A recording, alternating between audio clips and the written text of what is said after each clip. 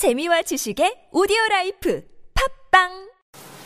네, 1월 11일 돈다방 미스리 2부 시작하겠습니다. 자, 1부에 이어서요. 1월 9일 뉴욕 주식시장 현황 지금 뒷부분 좀 확인을 해볼 건데요.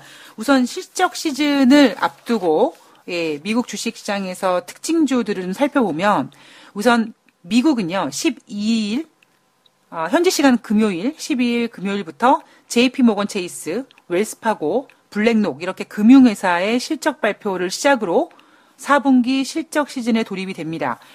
이날 1월 9일날 특징주는요. 중국 전자상거래인 알리바바가 홍콩 상장을 기대한다. 이런 언론 보도 때문에 0.3% 상승했고요. 할인 소매업체 타깃은 4분기 이익 전망치 상향 조정에 2.9% 주가가 상승했습니다. 의류 브랜드 익스프레스가 실적 부진 전망에 주가가 20% 하락했어요. 그러니까 이런 거죠. 아니 이렇게 지금 경기가 좋은데 니네 뭐 하는 거냐? 이런 어떤 그 실망감이 누적이 됐고요. 그리고 금융주 상승했는데요. 시티그룹이 1%, 모건스탠리, 골드만삭스 모두 1% 내외로 상승했고요. 웰스파고, 뱅크 오브 아메리카 모두 0.5% 내외에서 상승 마감을 했습니다. 보잉은 지난해 판매 실적 호조로 3% 주가가 상승 마감했고요. 이스트만 코닥은 가상화폐 진출 계획을 발표함에 따라 주가가 125% 이제 이런 걸 우리는 급등이라고 하죠. 예. 그리고 인텔은 2.5% 하락했고요. 언더아머라는 회사는 스퀘어 하나의 부정적인 투자 의견 제시로 주가가 5% 이상 하락했습니다.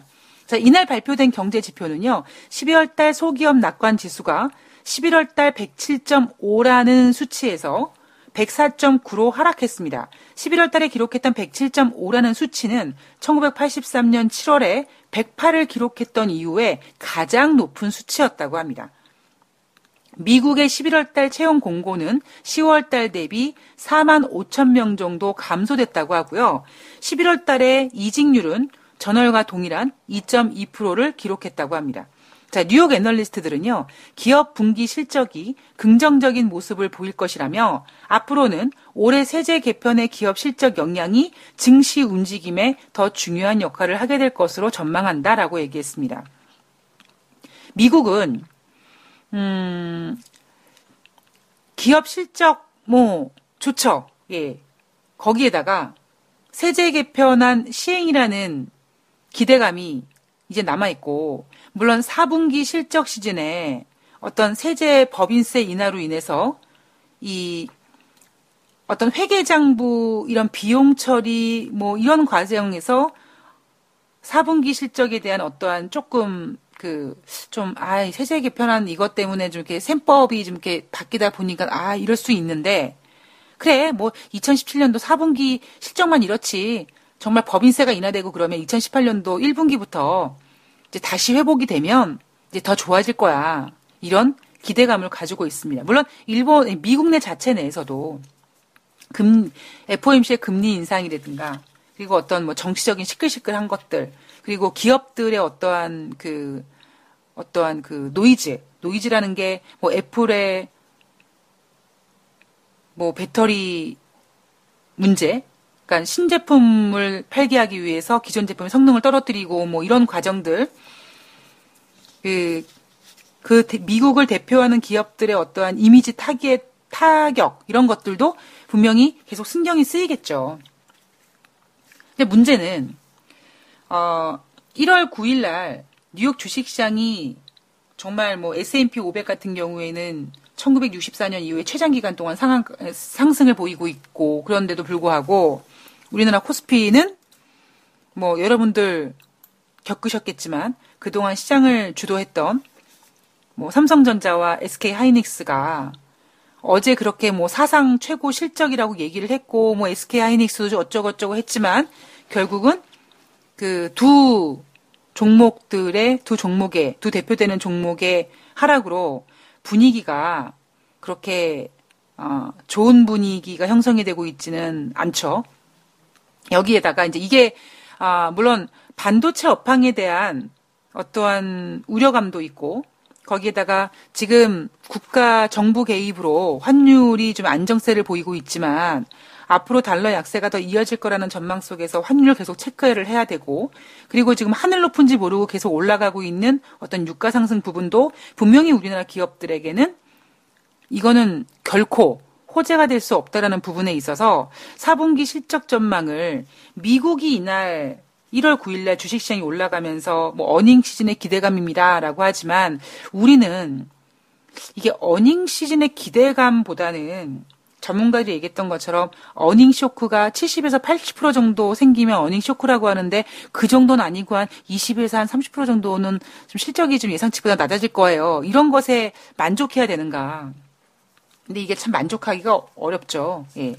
주식은 왜냐하면 미래 가치를 먹고 사는 녀석이기 때문에 더욱더 강력하고 더욱더 좋아야 되고 더 올라가야 되고 뭐 이런 것들이 있어서 제가 경제 지표나 주식이나 어떤 실적이나 뭐 전월과 동일하다 뭐 예상치 뭐 전월과 동일하다 이거는 동일한 게 아니라 나빠진 거다라고 말씀을 계속 드리고 있는데 일단 4분기 실적 시즌은 아무리 애널리스트들이 눈높이를 낮춰놓고 얘기를 해도 사실 뭐 4분기는 뭐 그럴 수 있어요 라고 하지만 지금 어떤 분위기를 훼손시키고 있는 문제가 단순한 문제가 아니라 앞으로 2018년도 기업 실적에도 영향을 끼칠 수 있는 미국의 금리 인상, 유가 상승, 환율 문제 이런 부분이 2018년도 어떤 전망까지도 크게 기대를 하게 만들기 좀 어려운 그런 과정이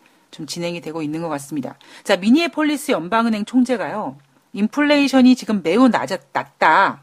그리고 임금 상승률도 뭐 올라가긴 하는데 뭐 월가가 예상했을 때는 뭐 지난 12월 달에 0.3% 이상했는데 0.34% 올랐다며. 그래, 오르기는 했는데 임금 상승률도 예상보단 지금 낮다.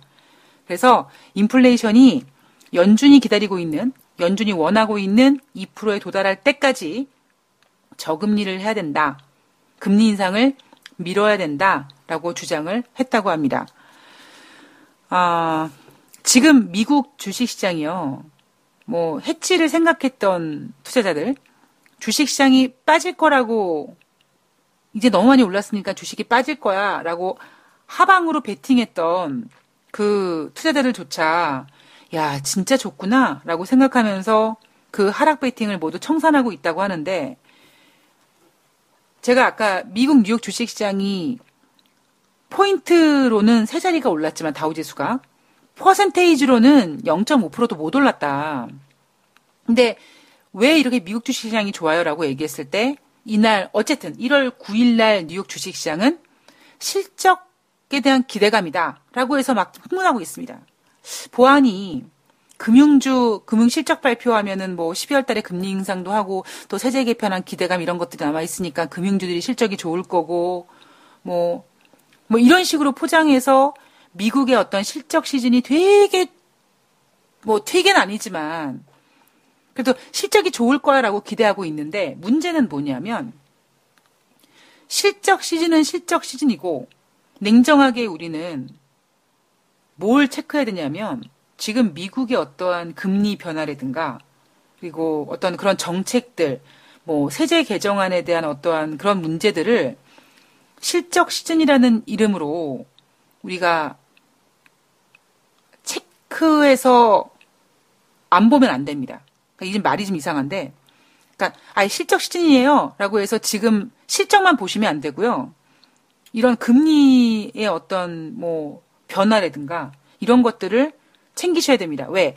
실적 시즌은 어차피 지금 1월 달에 처리해야 될 어떠한 지금 눈앞에 어떤 숙제라면 앞으로 금리에 대한 관련된 이슈는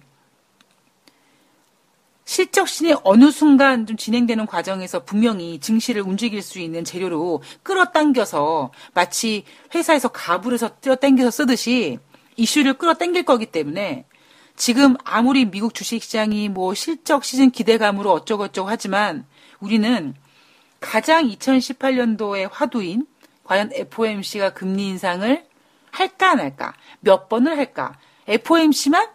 천만의 말씀입니다. ECB도 마찬가지고 일본은행도 마찬가지고 이런 것들에 대해서 실적 시즌 때문에 외면하지 마시고 계속 체크를 하셔야 됩니다. 자, 골드만삭스가요. 2018년도 금리 인상 FOMC에서 4번 가능하다고 합니다. 그 근거로는 미국의 임금 상승률이 2017년 2.5%였는데 올해는 미국의 임금 상승률이 3%까지 가능하다고 합니다. 조금 전에 미니애폴리스 연방은행 총재가 인플레이션 매우 낮고 금리 임금 상승률도 낮고 인플레이션도 연준이 기다리는 2% 될 때까지 금리 인상하면 안 돼라고 얘기했는데 골드만삭스는 괜찮아 2018년도에는 임금 상승률 3% 갈 수 있을 거야. 향후 18개월 동안 3% 전후의 상승이 가능하고 조금 더 우호적이라면 3.5%까지 가능하며 실업률은 지금 12월 달 실업률 기준으로 4.1%였는데 더 하락해서 2018년도에는 실업률이 3.5%까지도 갈 수 있을 거라고 보고 있습니다. 그리고 뭐 임금 상승률이 우호적이라면 뭐 18개월 동안 3.5%까지 가능하다면 자연스럽게 가격 인플레이션도 상승 압력을 받겠죠. 그래서 2017년도에는 연준이 원했던 물가 상승률이 도달되지 못했지만 2018년도에는 물가 상승률의 가속도를 받게 돼서 충분히 올해 금리 인상을 4번 해도 될 거라고 예상하고 있습니다. 우리는요, 이 골드만삭스의 이 보고서 하나를 딱 받기만 해도 우리는 사실 냉정하게 얘기하면 손을 벌벌 떨어야 됩니다. 아이, 뭐야, 금리 인상 지금 실적 좋대는데, 봐. 이렇게 할 때가 아니에요. 지금 우리 삼성전자 실적 잠정치 발표하면서 실적신 들어갔잖아요. 근데 지금 증시가 후져요. 예.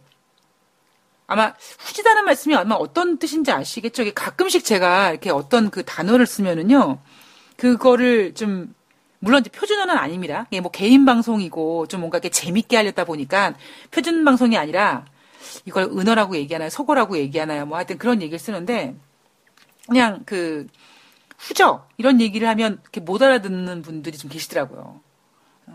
그래서 저는 가끔씩 이제 후지다는 얘기 대신에 이제 저질이야 뭐 이런 얘기를 좀 하는데 그러니까 우리가 지금 이 올해 FOMC에서 금리 인상을 4번을 할지 3번을 할지 2번을 할지는 모르겠습니다만 이렇게 골드만삭스가 2018년도 금리 인상을 4번 가능합니다라는 보고서를 우리가 손에 쥐게 되면 손이 발발 떨려야 됩니다. 그게 사실 현실이거든요. 자, 골드만삭스가 예상하고 있는 금리 인상은 올해 4번인데요. 매분기 한 번씩 금리 인상을 단행할 것이라고 예상해. 저는 이거는 조금 좀 너무 심하다라고 생각을 하거든요. 그러니까 생각해보면 우리가 다시 시간을 거꾸로 타임머신을 타고 돌아가면 2015년도에 12월 달에 FOMC에서 2008년도 금융위기 이후에 양적 완화를 풀면서 2014년까지 초저금리를 유지하겠다고 했고 근데 2015년 초에는 금리 인상을 못했죠. 왜? 그 기간 동안에 유럽발 금융위기가 있었고 중국의 경제성장률 7% 깨지는 게 있었기 때문에 FOMC는 그들이 원했던 2015년 초부터는 금리 인상을 못했지만 2015년 12월 달에는 오랜만에 금리 인상을 했습니다. 근데 사실 저는요. 그때 금리 인상이 물가 상승률 2%에 안 됐을 때예요.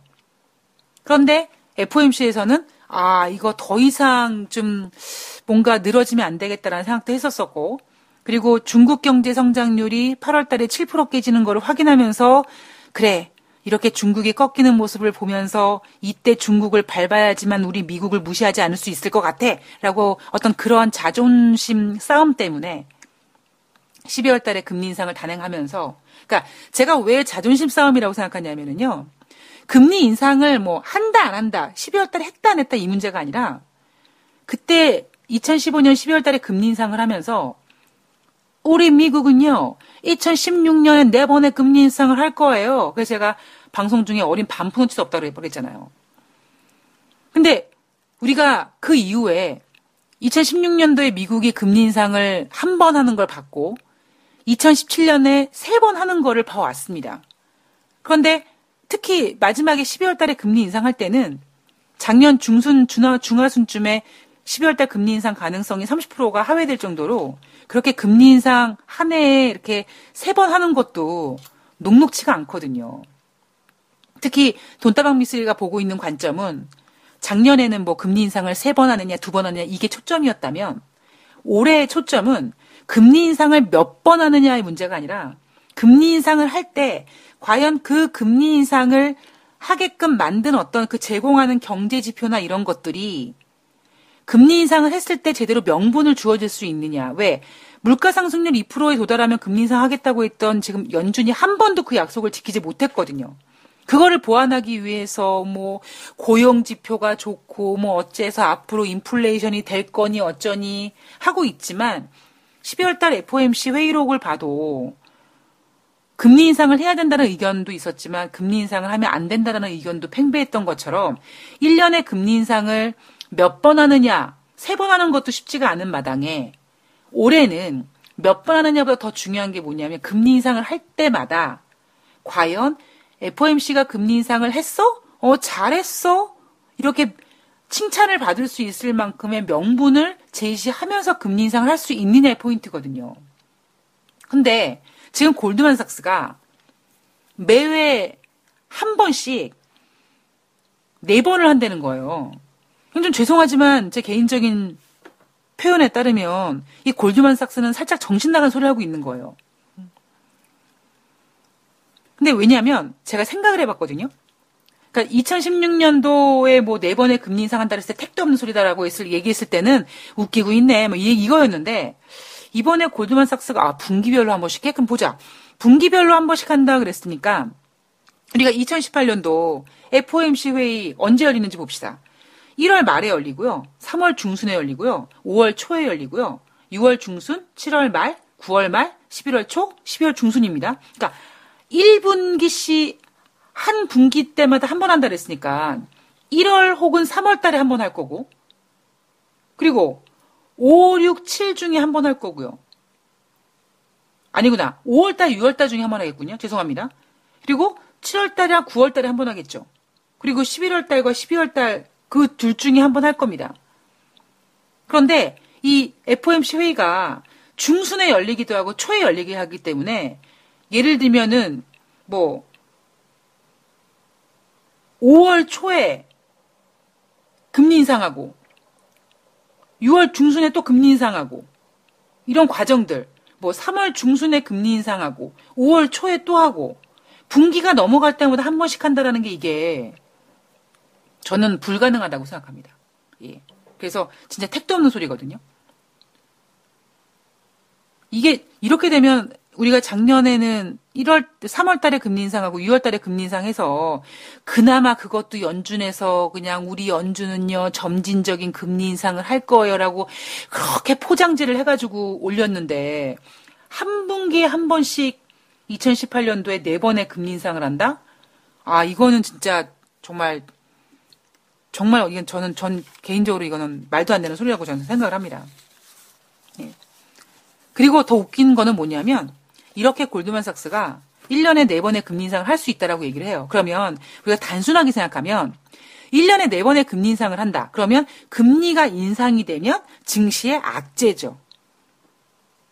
그런데 골드만삭스는 증시도 좋다라고 봅니다. 자, 그 얘기 전에 이 골드만삭스 이야기를 하나 더 짚기 전에 이 UBS 증권에 대한 이야기를 좀 하자면은요. 이 UBS 증권은 지금 미국 주식시장을 가장 장밋빛으로 보고 있는 곳 중에 한 군데입니다. 대표하는 곳입니다. 그런데 이 UBS 증권이 미국 주식시장으로 자금이 올해 더 많이 유입될 거라는 거예요. 거기에 대한 근거를 보면 2017년도 미국 주식시장에 ETF라든가 뭐 뮤추얼 펀드 같은 것들을 도합을 해봤더니 160억 달러 자금이 유출됐다라는 겁니다. 그리고 이런 어떤 글로벌 자금들은 유럽과 일본 그리고 신흥국 같은 글로벌 펀드로 3,120억 달러의 자금이 유입이 됐다라는 거예요. 그리고 11월 달 이후가 우리가 언제인지 보면은 트럼프 대통령의 어떠한 그 세제 개정안이 일단 의회를 통과하는 과정에서 이제 어떤 합의안을 이끌어내서 12월 달에 크리스마스 선물로 국민에게 준다 만다 이런 얘기가 나올 때였었거든요. 그렇다면 미국이 세제 개정안 이거 통과돼? 그러면은 미국이 앞으로 더 좋아지겠네? 그럼 미국으로 자금이 들어가야 되는데, 오히려 11월 달 이후에 세제 개정안에 대한 기대감이 극도에 달하고, 그다음에 주식시장도 막 올라갈 때도 불구하고, 미국 주식시장으로 자금이 유입된 금액은 72억 달러밖에 안 됐다고 합니다. 그래서 이 UBS 증권은 세제 개정안에 대한 기대감에 반영이 되지 않았다라고 생각하고 있고요. 그래서 이제 법안을 통과했고, 트럼프 대통령이 사인했고 시행이 될 거니까 올해 1월 달과 1분기에 이 글로벌 펀드 이런 증시 자금이 다시 미국 주식시장으로 유입이 될 거라는 거죠. 그 유입이 되는 명분은 뭐냐면 세제 개편에 대한 기대감이고요. 특히 이것뿐만 아니라 이렇게 자금이 유입될 거라고 기대되는 어떠한 그 명분 중에 하나가 매년 1월부터 2월 달까지 계절적으로 기업들이 자사주 매입을 발표하는 경향이 있고요. 2018년도 세제 개편안 시행과 해외 자금 본국 송환 전망 등을 고려했을 때 M&A도 증가될 것 같다라고 UBS는 보고 있습니다. 그래서 과거의 어떤 평균 수치를 보면 1990년대 중반 이후에 S&P 500 기업들의 자사주 매입 및 M&A 비용은 시가총액의 2에서 5% 정도였다고 해요. 그리고 2004년도에 세율을 인하했을 때는 M&A 비용이 시가총액의 5% 정도 들었고요. 2017년에는 시가총액의 3%밖에 안 됐다고 합니다.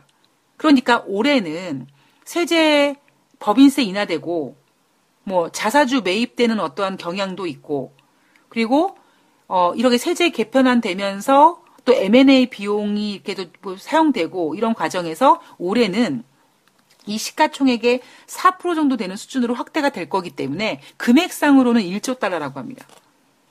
그래서 M&A에 대한 기대감, 기업들의 자사주 매입, 본국 송환 전망, 세제 개편안 이런 것 때문에 올 1월 달부터 1분기 정도 때는 그동안 글로벌 자금이 신흥국, 유럽, 일본 이렇게 갔다면 미국으로 다시 들어올 가능성을 높게 보고 있는 거죠. UBS 증권은. 지금 현재 장세는 UBS 증권에서 평가하기로는 강세장 후기라고 보고 있는데 지금 상승세를 주도하고 있는 것은 개인 투자자와 외국인 투자자들이다. 자, 미국 가계에서 주식을 하는 이 투자 비율도 상승하고 있고 외국인 투자자들도 미국 주식시장을 순매수하는 걸로 전환되고 있다. 미국 증시 내에 조금 더 주식을 할 수 있는 어떠한 그 내재 비중이 지금 55.6%인데 지난 2006년부터 2007년까지는 60%에서 61%였고요. 2000년도에는 65%에서 70%였기 때문에 즉 이 얘기는 가장 많이 내재 비중이 반영됐던 2000년도 기준으로 65에서 7% 정도가 미국 증시의 내재 비중이었다면 지금 현재 55.6이니까 한 15% 정도 더 이상 더 자금이 유입되든지 아니면 미국 국민들이 더 주식을 하든지 이렇게 주식시장으로 더 돈이 몰릴 그런 어떤 기대감과 가능성을 높게 보고 있는 거죠. 그러니까 저는 이런 거죠. 아니 골드만삭스 예상대로 분기별로 한 번씩 금리 인상을 하면 1년에 4번 금리 인상하는데 미국 주식시장이 올라갈 수 있을까라는 부분에 있어서 글쎄 이게 될까라는 생각을 하게 되는 거죠. 작년에 3번의 금리 인상을 할 때는 점진적이라고 표현을 썼는데 만약에 골드만삭스 예상대로 4번의 금리 인상을 하게 될 때 분기별로 한 번씩 금리 인상하는 건요. 이거는 여기에다가는 그 누구도 점진적이라는 단어를 쓸 수가 없거든요. 만약에 점진적이다라는 단어의 정의가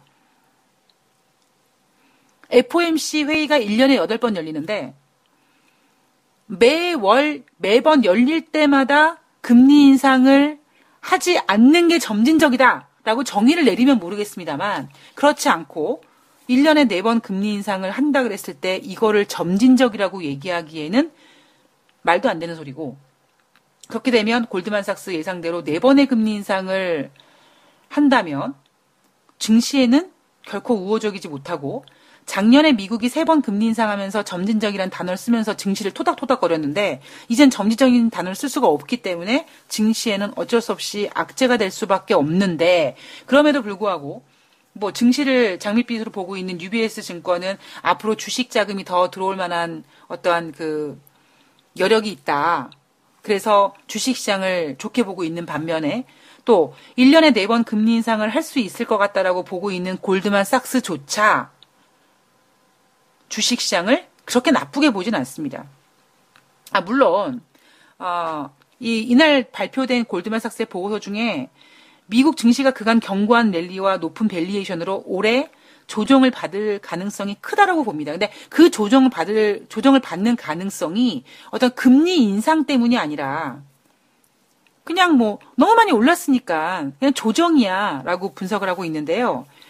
그런데 이 조정을 받더라도 워낙 거시 경제가 좋아서 뭐 이게 뭐 하락장으로 전환된다 이게 아니라 그냥 조정을 받을 거야로 조정이란 단어로 올해 하락을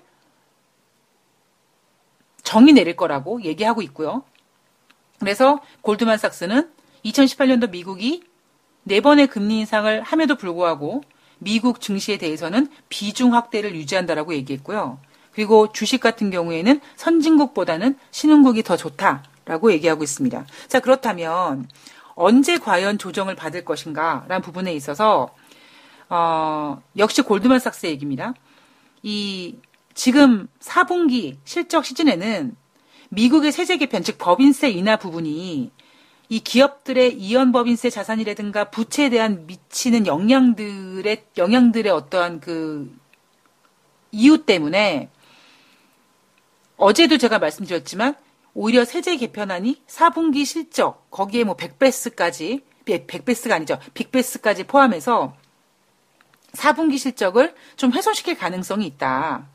그래서 세제 개편에 따라 단기적으로 어떤 이연 법인세 자산이라든가 부채에 대한 이런 자산에 대한 계산법으로 일회성 비용으로 인식하게 되면서 4분기 실적은 좀 노이즈가 발생될 가능성이 있지만 2018년도에는 정말 법인세가 시행이 되고 따라서 법인세가 시행이 됨에 따라서 세제 개편 효과가 기업 실적에 얼마나 잘 반영하는지를 봐야 된다는 겁니다.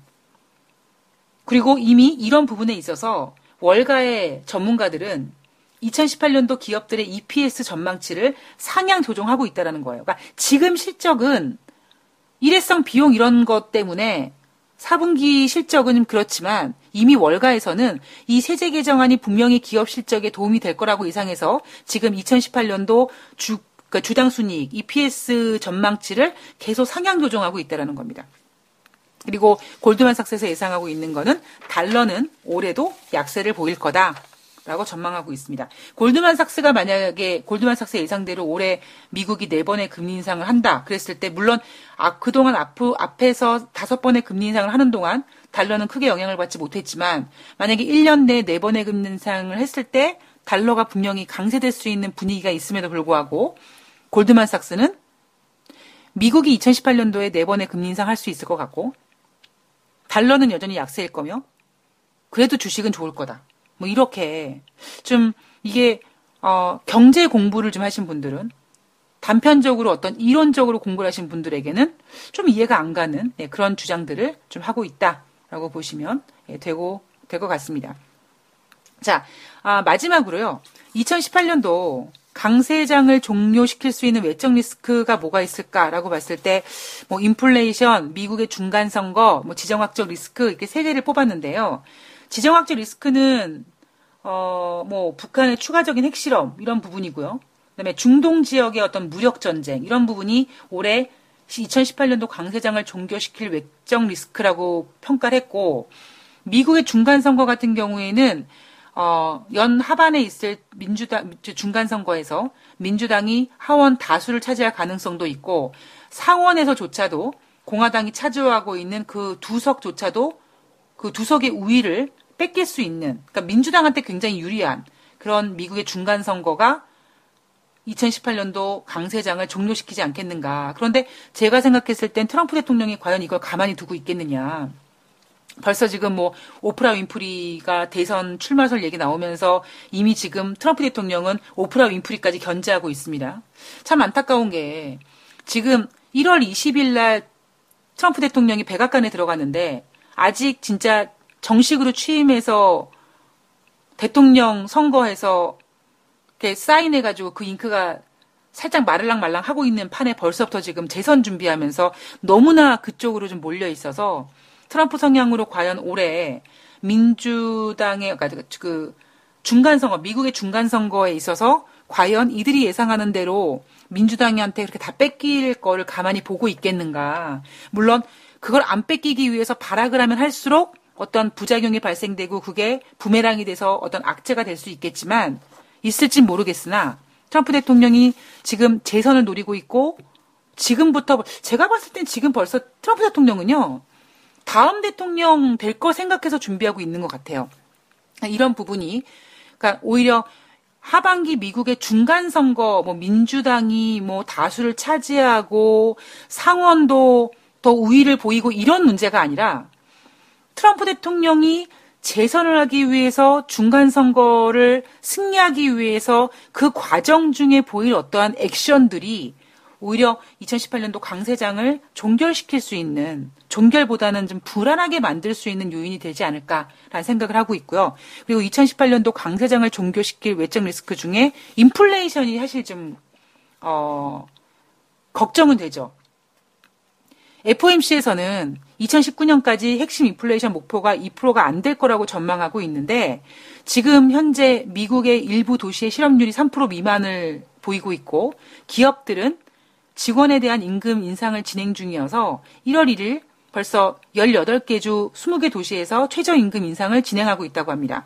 그래서 인플레이션이 빠르게 진행될 가능성을 좀 높게 보고 있고요. 여기에다가 국제 유가 올라가고 있으니까 오히려 2018년도 강세장을 종료시킬 외적 리스크가 미국의 금리 인상, 금리 인상이고 금리 인상을 재촉할 만한 것들이 바로 인플레이션이겠죠. 그리고 그 인플레이션 같은 경우에는 저는 사실 어떤 경제적인 경제 지표보다는 유가라든가 이런 부분이 오히려 인플레이션을 더 자극할 수 있지 않겠는가. 그리고 그동안 앞서서 5번의 금리 인상을 하는 과정에서 분명히 딱 눈에 띄는 긴축은 되지 않았지만 5번의 금리 인상 과정에서 분명히 어느 정도의 유동성은 회수가 됐을 겁니다. 그러니까 그 유동성이 회수된 빈자리가 이제 뭔가 이렇게 티가 나면서 인플레이션에 대한 압박이 올해 주식시장을 좀 작년 같지는 않게 만들지 않을까, 그 재료로 쓰이지 않을까라고 생각을 하고 있고요. 그리고 아까 제가 일본은행의 돌발 행동에 대해서 말씀을 드렸는데요. 9일날 일본은행이 채권 매입 규모 축소를 결정했습니다. 그래서 이 글로벌에서 역시 일본도 통화정책 정상화에 동참하는 게 아니냐라는 의견이 나왔고, 일본은행이 어떤 일본의 어떤 그 통화정책회의, 특히 1월 22일 날, 월요일 날 일본의 통화정책회의가 예정이 돼 있음에도 불구하고 좀 미리 앞당겨서 깜짝 서프라이즈로 어떤 이런 액션을 보이다 보니까 글로벌 어떤 그 분위기가 좀 움찔움찔했어요. 그래서 달러 같은 경우에는 유로와 프랑스와 파운드와에 대해 다 강세를 보였는데 이 일본은행이 일본 통화정책회의가 아니라 좀 앞당겨서 만기 10에서 25년 남은 국채라든가 25년에서 40년 남은 이 중장기 국채 매입 규모를 100억 엔씩 축소하겠다라는 이야기를 좀 서프라이즈하게 딱 내놓으니까 지금 3일 연속 강세를 보이던 달러가 엔화한테만 약세를 보였습니다. 자, 그래서 이런 일본에서 얘네가 그렇게 돈을 풀어 제끼더니 얘네도 이제 뭔가 이렇게 돈줄을 회수하는 게 아니야? 이런 분위기가 형성이 되면서 달러와 유로를 팔고 투자자들이 엔화를 매수하게 되는 이런 계기를 만들었다. 이런 분위기가 좀 만들어지면서 엔화 강세의 모습이 좀 보였고요. 사실 그동안 엔화는 좀 이렇게 강세로 전환되긴 했었습니다. 예.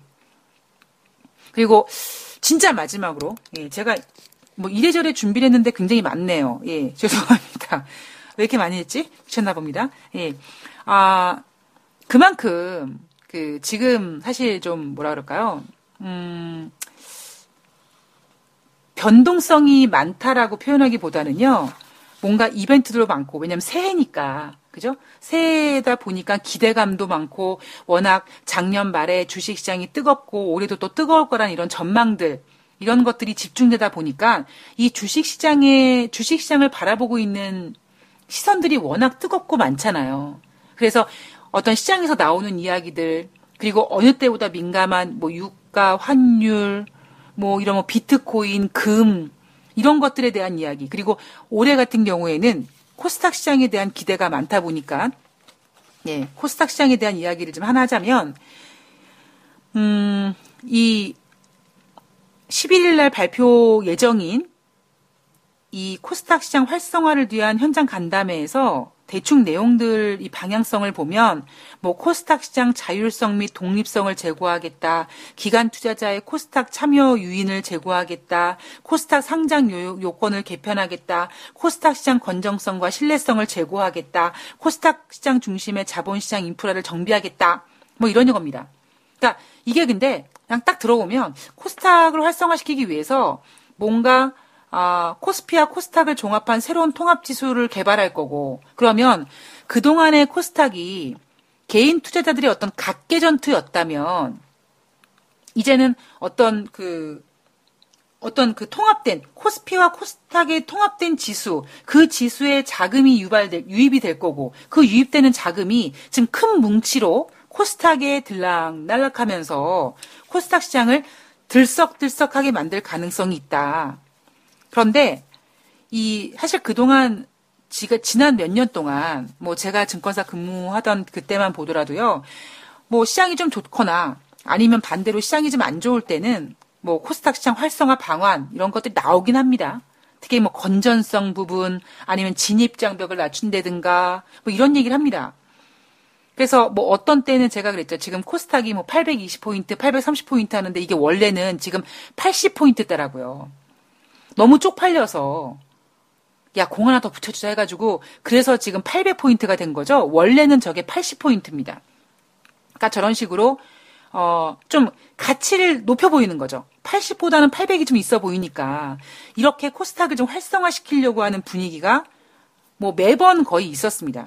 특히 올해 같은 경우에는 작년에 워낙 코스피가 많이 올랐고 그리고 올해는 코스닥에 대한 기대감이 크다 보니까 어떤 이런 코스닥 활성화 정책에 대한 기대감이 어느 때보다도 높고 거기에 뭐 5차 산업혁명, 4차 산업혁명 뭐 그런 관련된 이야기들이 나오면서 오히려 야 진짜 올해는 코스닥이 진짜 뭔가 하는 거 아니야? 뭐 이렇게 뭐 나타날 수 있는데 사실 제 경험으로 봤을 때는요.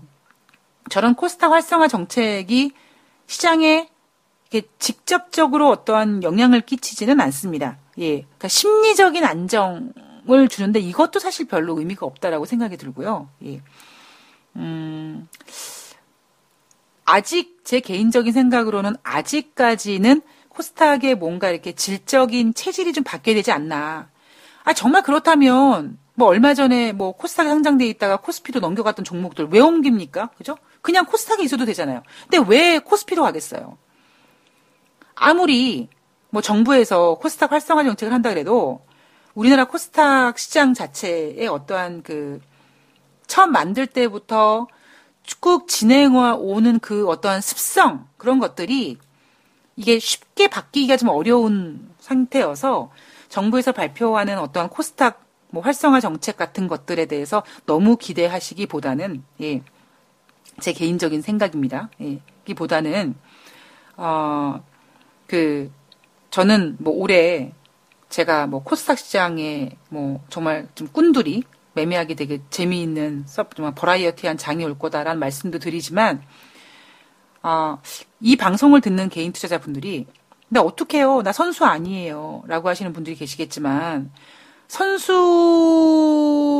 아니다라고 해서 슬퍼할 필요가 없는 게요. 그냥 주식은 좋은 주식 싸게 사면 돼요. 예. 그게 정답이라고 저는 생각을 합니다.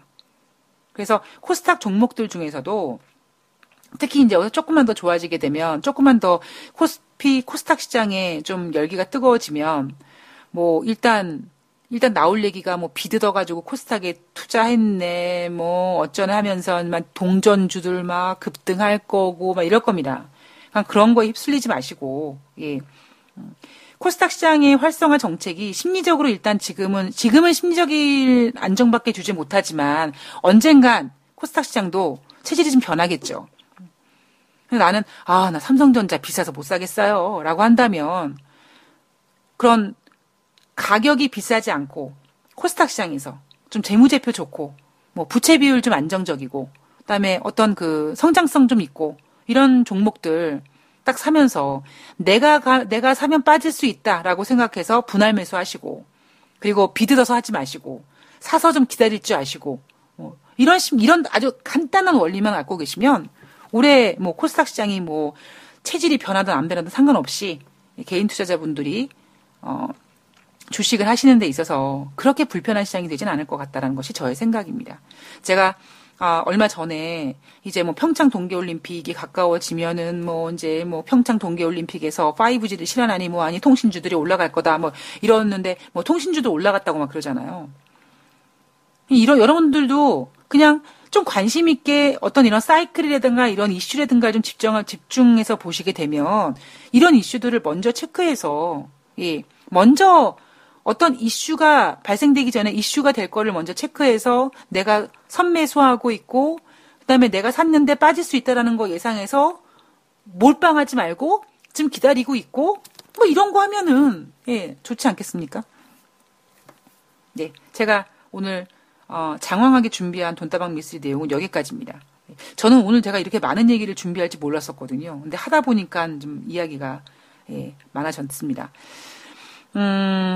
시장이 글쎄요, 뭐 해지 쪽으로 예상했던 전문가들도 뭐 하락 베팅을 했던 전문가들도 모두도 지금 그 포지션을 청산하고 상향으로 베팅을 하고 있다. 야, 진짜 시장이 너무나 뜨겁구나. 뭐 여기서 뭐 사실 더 갈 수 있을 여력도 있지만 정말 모든 사람들이 이렇게 간다 하니까 그리고 제가 약간 아쉬운 점은 뭐 실적 시즌에 대한 기대감 때문에 뉴욕 증시가 올랐다라고 하지만 이게 지금 실적에 분명히 자기네들도 세제 개정안에 대한 어떠한 그런 일회성 비용 이런 문제 때문에 4분기 실적에 눈높이를 낮춰놓고도 실적 시즌 때문에 증시가 올랐다라고 얘기하는 것 그리고 골드만삭스가 4번의 금리 인상을 할 거라고 예상하는 것조차가 얘네가 모두 정신줄을 놨나? 라는 생각을 좀 하게 됩니다. 우리나라 시장은 더더욱 지금 시장이 오히려 환율 부분이라든가 유가 부분이라든가 뭐 반도체 업황이라든가 이런 부분 때문에 오히려 더욱더 먼저 이성을 좀 찾고 있는 것 같고요. 제가 예전에 SK 하이닉스 93,300원 못 갈 것 같다라고 그랬죠. 자, 증권사들 9만 원 찍고 8만 원까지 밀렸다가 다시 올라갈 때 하이닉스 계속 매수하라 그랬습니다. 그래서 그 어떤 믿음을 가지고 8만 원대, 8만 원 쪽, 뭐 9만 원대 사신 분도 계시겠죠. 왜? 9만 원대 매수하면 10만 원이 될 것 같았거든요. 그때는. 그러니까 제가 그때 SK 하이닉스 말씀드리면서 옛날에 차화정 얘기할 때 제가 방송에서 자동차가 현대차 그 고점 다시 가기 어려울 거다라고 말씀드렸었다. 그때 OCI 60만 원이었나요? 그랬을 때 100만 원 간다는 보고서 나왔었거든요. 제가 이 말씀을 드리는 이유는 뭐냐면 정말 시장은 뜨거우면 뜨거울수록 더더욱 차가워지는 이성이 필요한다고 전 생각이 듭니다. 그래서 앞으로 뭐 지금 물론 1월 10일 날 주식시장이 좀 쇠하기는 했지만 뭐 다시 올라갈 수도 있고 아니면 장중의 변동성이 확대될 수도 있겠죠.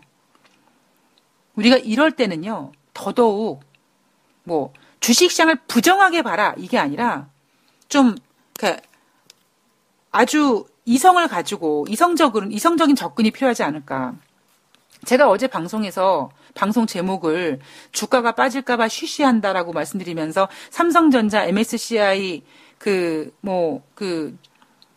갑자기 생각이 안 나지만 거기서 제외됐다라고 말씀드렸잖아요. 근데 그런 부분을 사실 노출시키지 않거든요. 근데 그런 부분 전 굉장히 중요하다고 생각이 들거든요. 특히 삼성전자처럼 외국인들 자금이 유입이 돼서 주가가 상승되고 이런 부분에 영향을 많이 받는 종목이 어떤 경영에 대해서 지속적인 경영이 가능한가 부분에 있어서 어떤 도덕적인 문제 때문에 그 지수에서 빠졌다. 이거는요, 저는 삼성전자 뭐 영업이익이 뭐 갤럭시 노트 7이 뭐 발화가 돼서 이것 때문에 손실났다 보다 전 더 큰 악재라고 생각이 듭니다. 그런데 우리는 참 이런 거를 너무 쉬쉬하고 있거든요.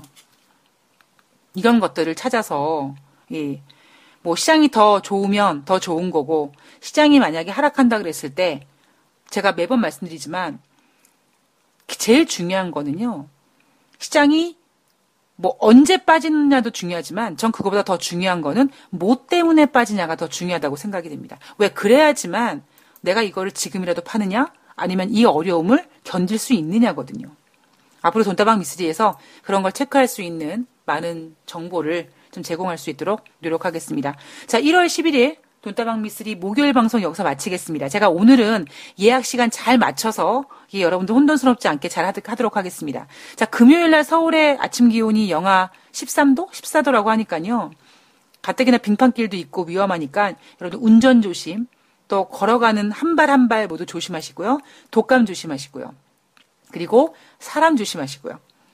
자, 돈다방 미스리는 1월 12일, 이제 벌써 금요일입니다. 예, 금요일 날 더욱더 다양하고 더욱더 중요하고 꼭꼭 체크해야 될 그럴 내용들을 가지고 찾아뵙도록 하겠습니다. 따뜻한 하루 되세요. 고맙습니다.